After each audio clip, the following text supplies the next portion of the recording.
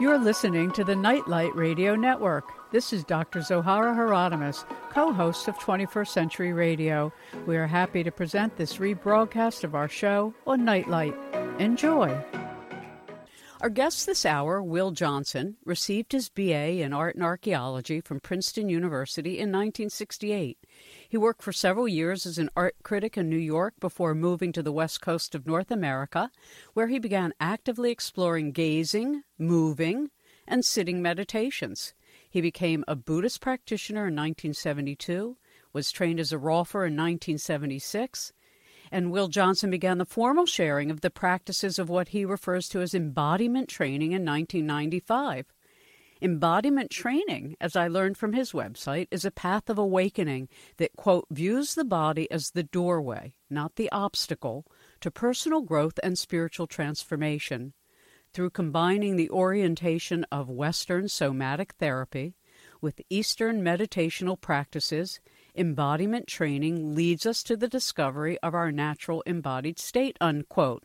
With his wife, Courtney, they promote the teachings and practices of embodiment training at their center. But we will talk as well with a focus on his Inner Traditions 2012 release, Breathing Through the Whole Body, the Buddha's instructions on integrating mind, body, and breath. Thank you so much for joining us, Will. Hi, nice to be here. Nice to talk to you. Why don't you start with, because I opened with somatic, and while some listeners may have heard some of the shows we've done over the years, many have not. So let's talk a little bit further about what exactly you mean by somatic practices. The word soma refers specifically to the experience of the body, not necessarily the physicality of the body, but the very experience of the body. And the distinction that I'm drawing here, we all know what physical body is. We see our own body, we see other people's bodies. But soma and somatics refers to actually the feeling presence, the experience of being in a body, living in a body, and why it's important to draw this distinction, and we'll be getting into this, I'm sure, within the time that we have here today, is that for so many people, we don't feel the body. We're off in our heads, we're off in our thoughts, and we simply put a blanket over, we cover up the fact that on every part of the body, down to the smallest cell, there's some kind of minute little pinprick blip of sensation that can be felt to exist. Now, when we, feel whole parts of our bodies, we can feel these sensations forming a mass or a flow. I sometimes think of it as the current of the life force, but it's an actual, palpable, real experience. Simply, we can call it feeling presence. And in the work that I do, both in the Buddhist world and outside of it, my main focus is helping people reawaken and stimulate an awareness of body as lived experience, as a unified field of very shimmering, tactile sensations. And when we make this shift from a place where we're lost in thought to a place where we're far more present in lived experience of the body, that's when things start getting interesting. And that's when we, frankly, can start, becoming more reacquainted, with birthright states that simply are far more satisfactory. It's just a far more satisfactory condition to live in when we're able to reawaken the soma and reawaken the body. And the nice part about it, having done some practices over the decades myself and having a stepdaughter who's very interested in somatics and body awareness, is that the story we carry in our body has so much information as well as experience to guide us. Sensitive, which I'm a sensitive, and so when anything happens in my body, I feel it, I note it, and yet many people don't have that feeling sense of their own body. So share with us a bit. I think lots of people might get this. Like if you say to somebody, well, when somebody yells at you, where do you feel it in your body? But it's not just that. There's a story there, and often it triggers childhood experiences. And there's this whole wealth of information and allegory that we're blind to that really could help us heal. I think it took me a long time to get there, but that's what I was trying to say is once we access this, we can really start to heal and then open up to other parts of ourselves. Well, I think that's where real healing occurs, when we can reactivate, re-enliven the awareness of the body. And as you're so rightly suggesting, when we start doing that, yes, the first level of this may be purely physical, tactile sensations. We can feel this as a shimmer, a buzz, a hum. Some people will call it energy, that we can feel coursing through every part of the body. But then what so often happens is that the emergence of sensation can be accompanied by the reemergence of perhaps long-buried memories, long-buried feelings. Who I turn to is the somatic psychotherapist Wilhelm Reich. Mm-hmm. Now, Wilhelm Reich was one of Sigmund Freud's primary students, and he was very fascinated by Freud would talk about libido a great deal, and Reich would want to figure out, well, where is this located and what's going on? Now, what Reich came to understand, he was probably the first Westerner, the first major Westerner to realize the importance of bodily sensation and the breath as a vehicle for stimulating bodily sensation. And sometimes he would say that what we call the subconscious, the unconscious portions of our mind, of our psyche, of the body-mind, that gets buried underneath the superficial layer of thoughts that so dominate our consciousness.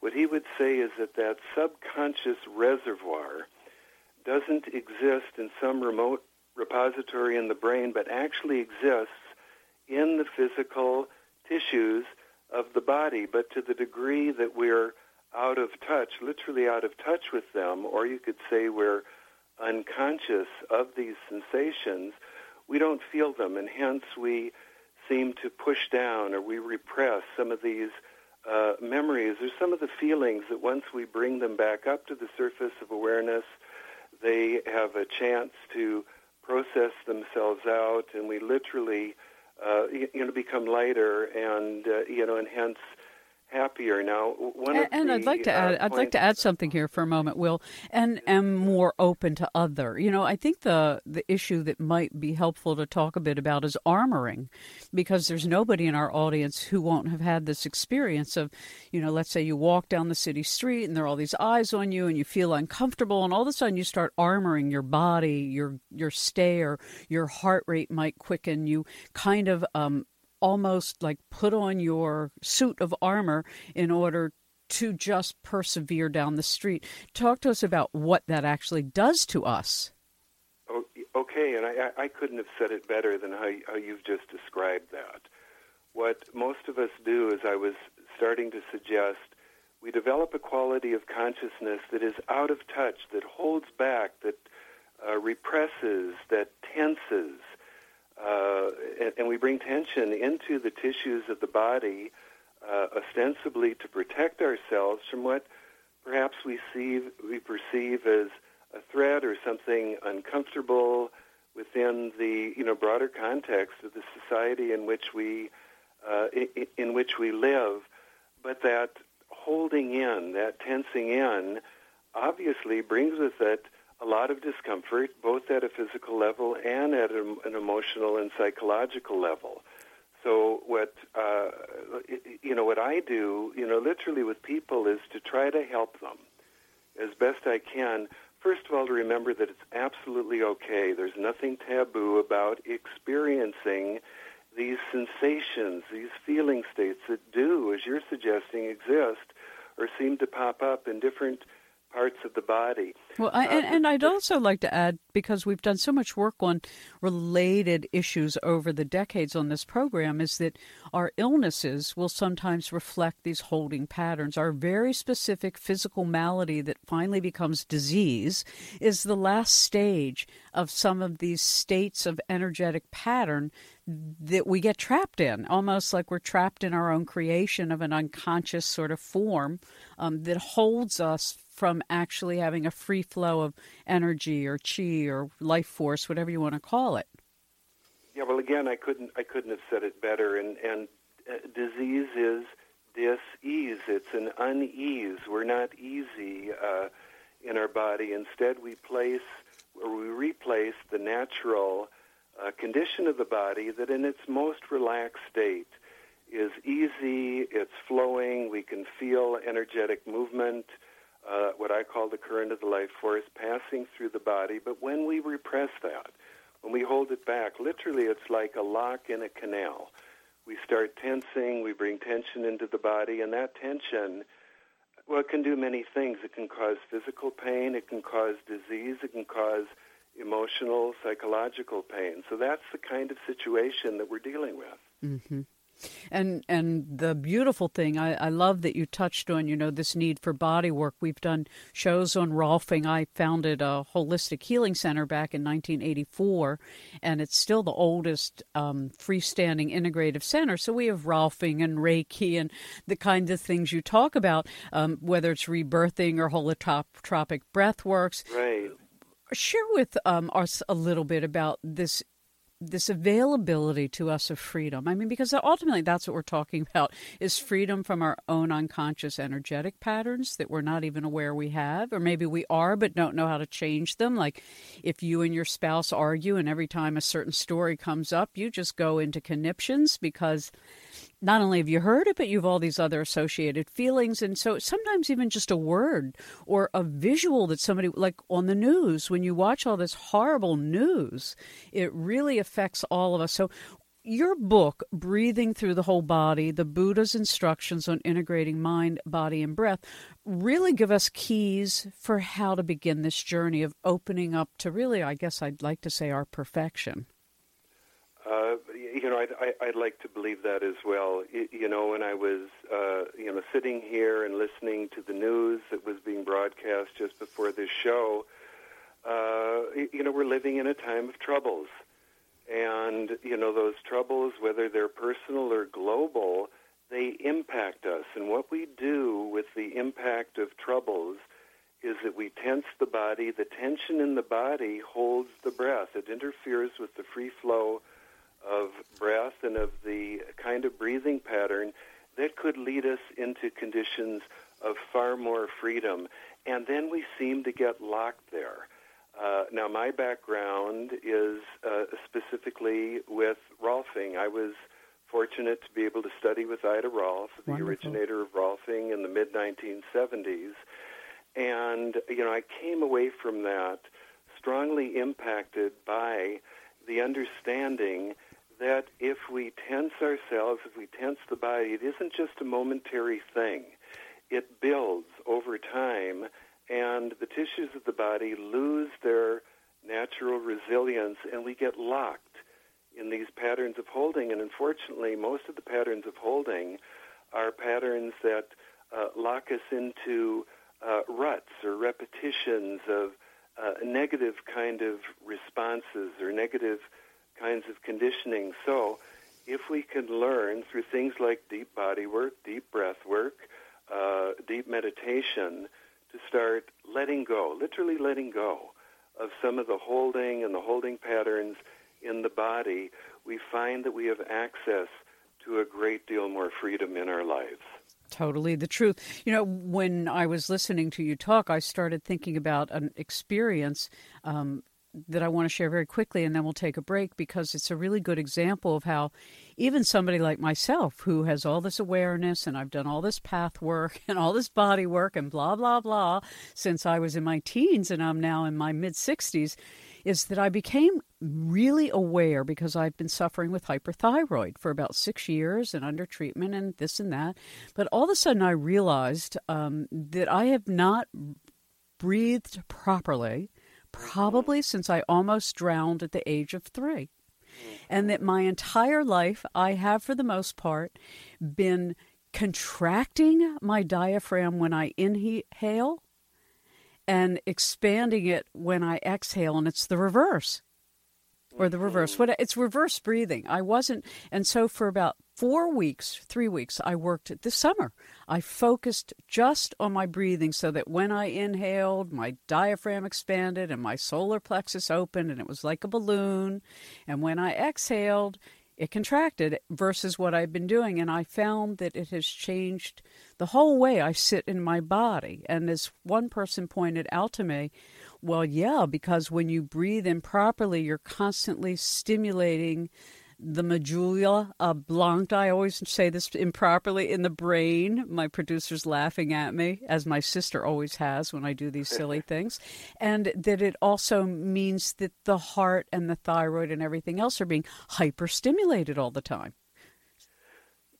Again, I couldn't agree with you, with you more.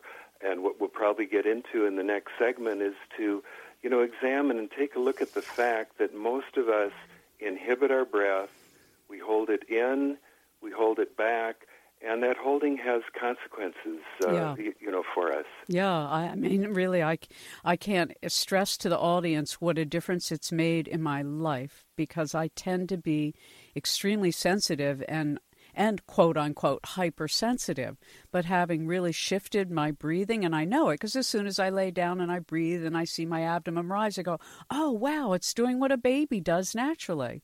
But Exactly. it took really deliberate work this summer to break through that holding pattern that I've had like 63 years. So, folks, The point of taking the time to share this, and we'll go to a break, is to tell you that it can be done, and that such a seemingly little thing has had such a profound effect on the way I feel and my energetic body. And I don't feel so ramped up, even though we have crazies in government. We'll be right back. Our guest is Will Johnson. We're going to move next to really a focus on his book, Breathing Through the Whole Body, the Buddha's Instructions on Integrating Mind, Body, and Breath, and Inner Traditions, 2012 release. Learn more at www.embodiment.net. This is Taya Shear, co-author of The Hebrew Priestess, Ancient and New Visions of Jewish Women's Spiritual Leadership, and practitioner of Jewish ancestral lineage healing. You can learn more about me and my work at Holy Taya, that's HOLYTAYA.com, or JewishAncestralHealing.com. You are listening to 21st Century Radio with Dr. Zohara Hieronimus. Our guest, if you're just joining us, is Will Johnson. He's written so many books, I can't list them all, but you can find them on his website, www.embodiment, EMBODIMENT. That's embodiment.net. And the current book we'll be talking about now that we're back, Breathing Through the Whole Body, the Buddha's Instructions on Integrating Mind, Body, and Breath. And it's a 2012 Inner Traditions release, and always an opportunity to learn what I was trying to say earlier was the medulla oblongata, right? Yes. Now I got it. I may never make that mistake again now that I've actually written it down, seen how it's spelled. All right, so the breath. There are some very basic things that you begin with in breathing through the whole body. So why don't we talk about posture, setting, how to get ourselves ready for this basic thing we do unconsciously all the time called breathing? Well, the first thing that we all have to do is to take an honest look at what our breathing pattern is doing, how we breathe in, how we breathe out. And if we do really shine an honest light on this most fundamental and primal of processes, what most of us are going to see is that we hold the body very, very still, that we inhibit the breath. We don't let it breathe as fully and deeply as we could possibly breathe. We have holding patterns in the tissues of the body. As we were talking earlier, these holding patterns, they become chronic, and they become like walls that hold the potential, the possibility of the breath in, so that when we breathe in, we're really breathing in with only a fraction of the amount of oxygen that we could be taking into our bodies when we breathe out. Again, it's a very diminished, very held kind of situation. So that's where I always begin with people. Now, as a Buddhist meditation teacher, largely the retreats that I teach, I'm teaching, practices that are done in a traditional sitting meditation posture. Doesn't matter whether you're sitting cross-legged on the floor, on a kneeling bench, or in a chair. There are, simple principles that can guide us in our work. Now, the first thing, we have to be sitting up, straight and upright. And that's the Buddha's first instructions on meditation, to keep the spine erect and upright. And the whole reason for that is that then allows us to start relaxing, to start letting go of some of these chronic tensions that are bringing pain, dis-ease, and discomfort into our body, and are limiting the amount of breath that could be coming in or out. So we can relax the body when we sit up straight. And relaxation, interestingly, is probably nothing more or less complicated than the willingness and the ability to simply surrender the weight of the body to the pull of gravity. We just let go. Now, if you're sitting upright in an upright posture, you don't topple over. Obviously, you can't do that if you're out of alignment. So I pay a lot of attention in the work that I do and in the teachings that I offer to have people find this place of upright alignment that allows them to relax.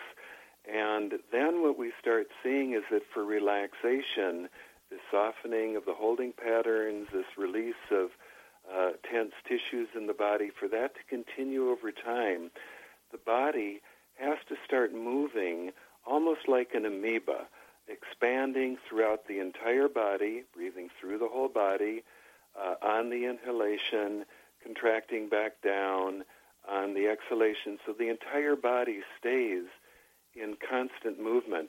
And this is ordinarily, if we take an honest look at what our breathing pattern is, we're not going to find that. We're going to find that we're holding ourselves very tense, very still anywhere. It may be the belly, it may be the rib cage, it may be the head, the shoulders, anywhere in the body. And these are the kinds of awarenesses that I want people to start having, because we need to become aware, first of all, how we're inhibiting this natural breath that wants to breathe through the whole body, how we're inhibiting it so that we can start allowing it.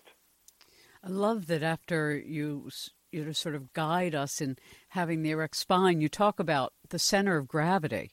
And the example you give is so much fun, which was this toy you had as a child, which I remember so well. Share this with us. I remember as a young child, I had this toy. It was a blow-up toy. Now, it must not have been that large, but as a small child, it looked very, very large.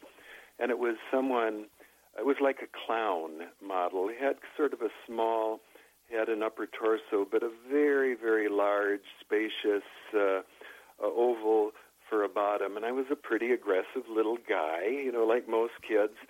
And you could punch at this fellow, releasing untold punishment, but he would immediately always bounce back. And why could he do that? Because his center of gravity was very, very low.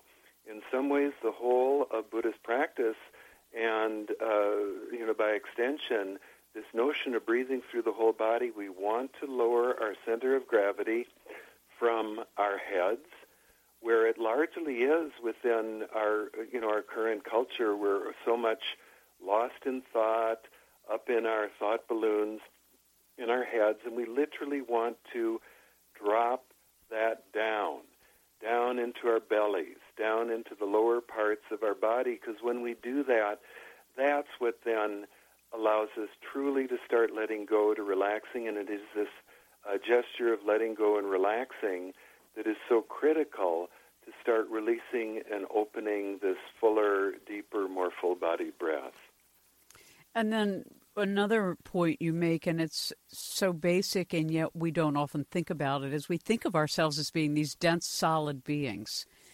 And when one becomes more appreciative, I guess, that everything is in flux and that we're basically spinning little electrons and atoms and all kinds of things are bombarding like the galaxy inside our body, as above, so below, as within, so without, that we really are in constant flux. And this has a lot to do with being able to experience them once you can sort of walk around this, first in your head, then in your heart, and then in your body, Right. that you can experience the openness you're starting to talk about, our reaching, and also the somatic reality of what's really going on.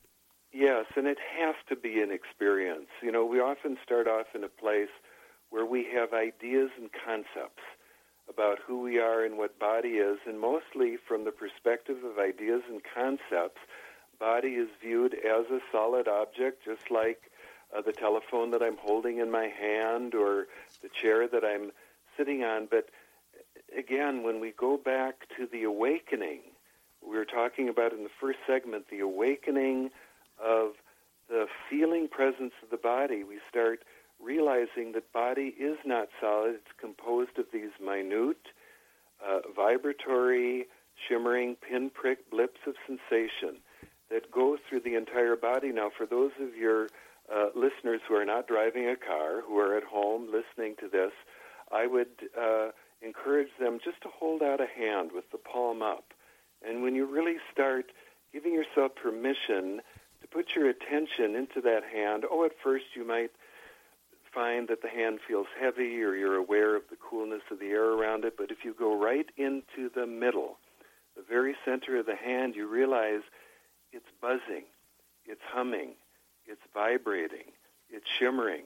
There are these trillions of sensations that are constantly changing, and so when we shift our perspective from conceiving of what a physical body is into directly experiencing what it is, we let go of this notion of body as solid object and immediately enter into this experiential awareness that body is fluid, it's vibratory, there's great space inside it, and that shift from a conception of solidity into a perception of this free flow of the current of the life force is dramatic and always is accompanied by an immediate, frankly, increase in our sense of freedom and well-being. And people are going, right, and I can do this sitting in meditation. It's interesting how sometimes the form that the practice takes before you start seems too rigid to actually end up giving you this broad, open, kind of fettered experience. But in fact, that is what happens. So talk to us a bit about breathing, because, it doesn't, whether you go to a weekend workshop or you're a serious student, depending on the path you're on, breathing has many different styles. You can inhale through your nose and exhale through your nose. You can inhale through your nose and exhale through your mouth. You can inhale through your mouth and et cetera, et cetera. And depending on what you're practicing and what speed of breathing practice you're doing and for what reason. So what is the best kind of breathing for simple relaxation as you're describing for breathing through the whole body? Okay. Now, it's interesting what you're mentioning.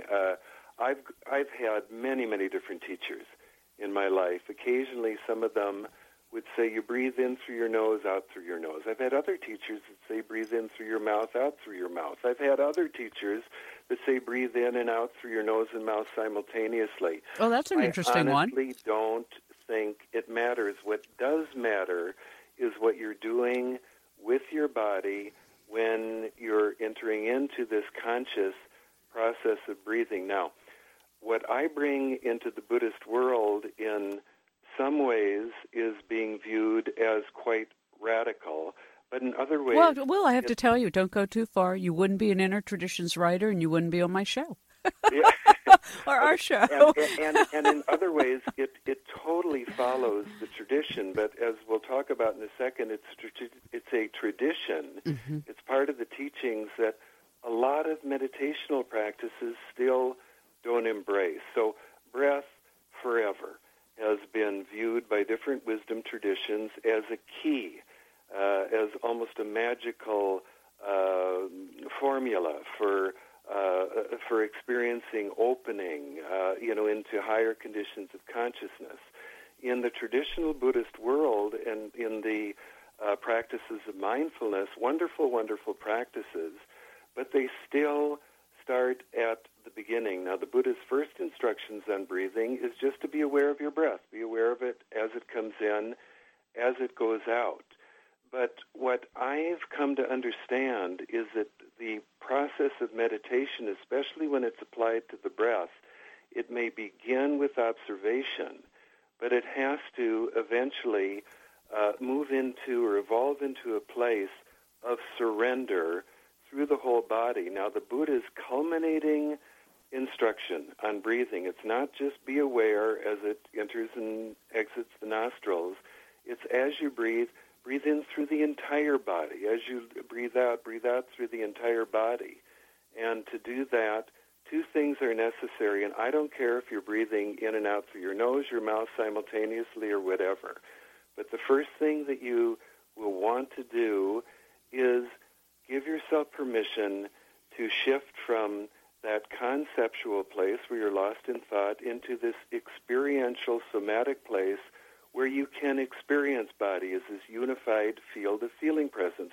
Because how could you possibly breathe through your whole body if, one, you can't even feel it? And then the second critical component to this is that you want to let go, keep letting go in such a way of the holding, the tension, the way we hold our bodies so still that inhibits the breath, so that breath naturally, the force of breath can start making transmitted motions throughout the entire body, one joint at a time, so that it can move through the whole body. You can feel this as an actual palpable experience, and it moves through the whole body, not unlike how a wave moves through a body of water. So the simplest thing for people to do, start by paying attention to the breath, and then gradually broaden your awareness so that you start feeling the whole of the body. You bring that to awareness. Remember, there's sensations in every part of the body, down to the smallest cell, from your big toe way up to the top of your head.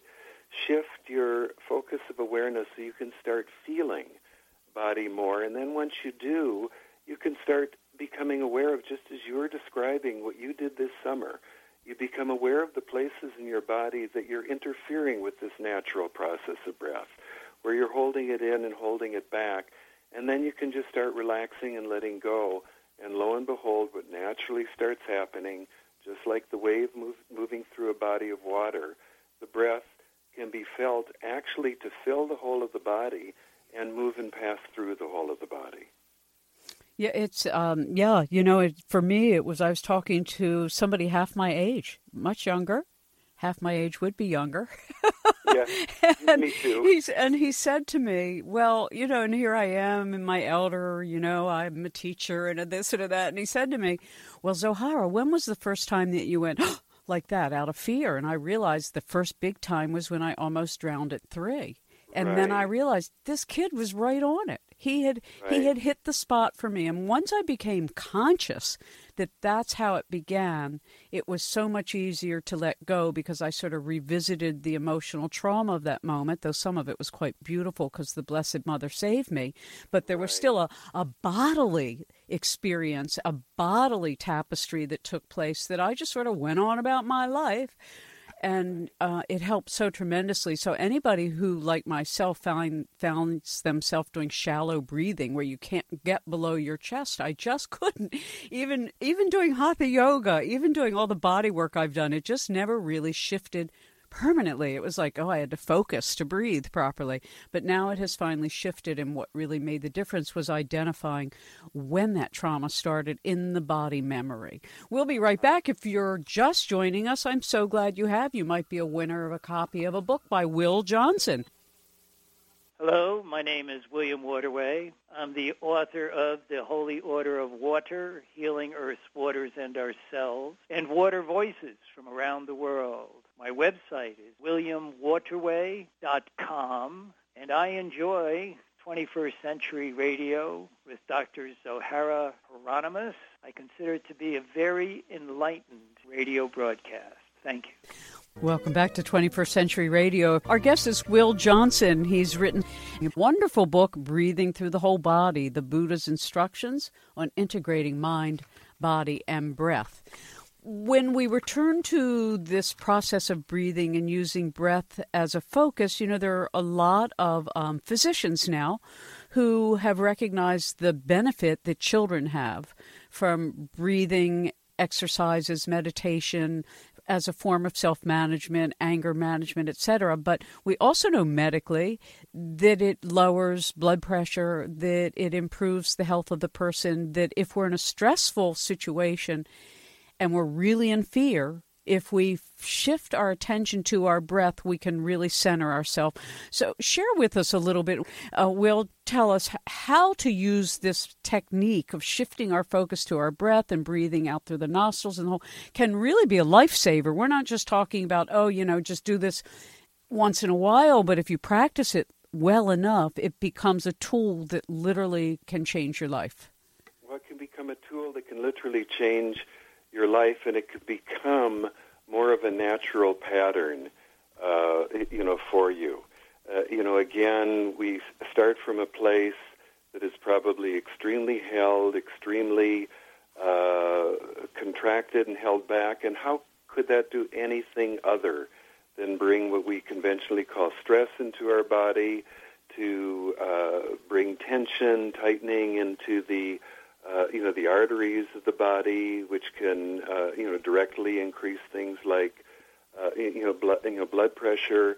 So, for me, whether you're sitting upright in formal meditation posture, whether you're walking on the street or driving your car, or pushing a buggy through the supermarket, you can give yourself permission to remember, how am I breathing?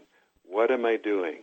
Am I holding too still? Am I holding too rigidly? Am I too much off in my thoughts, worrying about things that, I probably can't change anyway? I was just in Salt Lake City the other day teaching, and someone shared something that I quite liked. They said, worrying doesn't really help us. It brings tension into our body, and it can just be thought of as a prayer for what we don't want.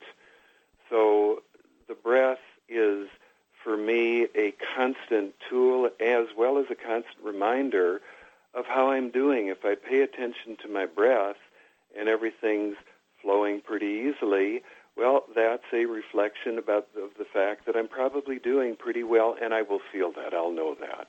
If I'm in a very, very stressful situation, fearful, tense, angry, sad, I can take a look at my breath, and I'm immediately going to see that in some way it's being held. It's going to be constricted. It's going to be held way back down. Now, you don't try necessarily just to change your pattern of breath. It's not a matter of, my breath is shallow, I'm going to breathe deeply. The important thing here, because remember, this is all somatic work. The important thing is I use this phrase often, give yourself permission to actually feel what it feels like to be breathing in such a constricted way, and you'll be able to locate the places in your body where you are holding.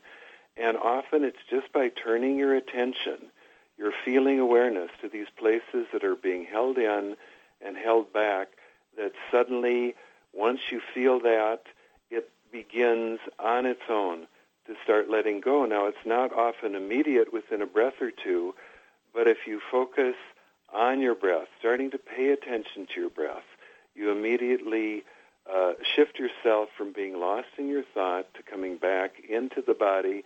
And then over time, maybe in as little as a few minutes, you're going to start seeing things letting go, softening, and the pattern of breath will change automatically. So when we do these practices, and as you point out, we can practice this on and off throughout the day just by bringing our attention to our breathing, by starting with watching the breath, sort of in a sense of feeling, is that it calms the body. And you talk about that towards the end of your book, Will, and I'm so glad that's what you close with, because oftentimes, particularly today with our short attention span, with the kind of digital technology that people are so entrained to buy, and the fact that this entrainment can be so unconscious, whether it's listening to music in a store that is not healthy, or going to a sports event and being just completely shattered by the decibel of music and speakers that they play, or wherever it is. There's a lot of jolting that goes on either through our eyes or our ears or our taste and through our senses. And I think oftentimes our culture forgets that all of these inputs are going somewhere. They're not just nothing. So I guess the best way for me to put it is we're in overload. Yeah, definitely. We are in sensory overload.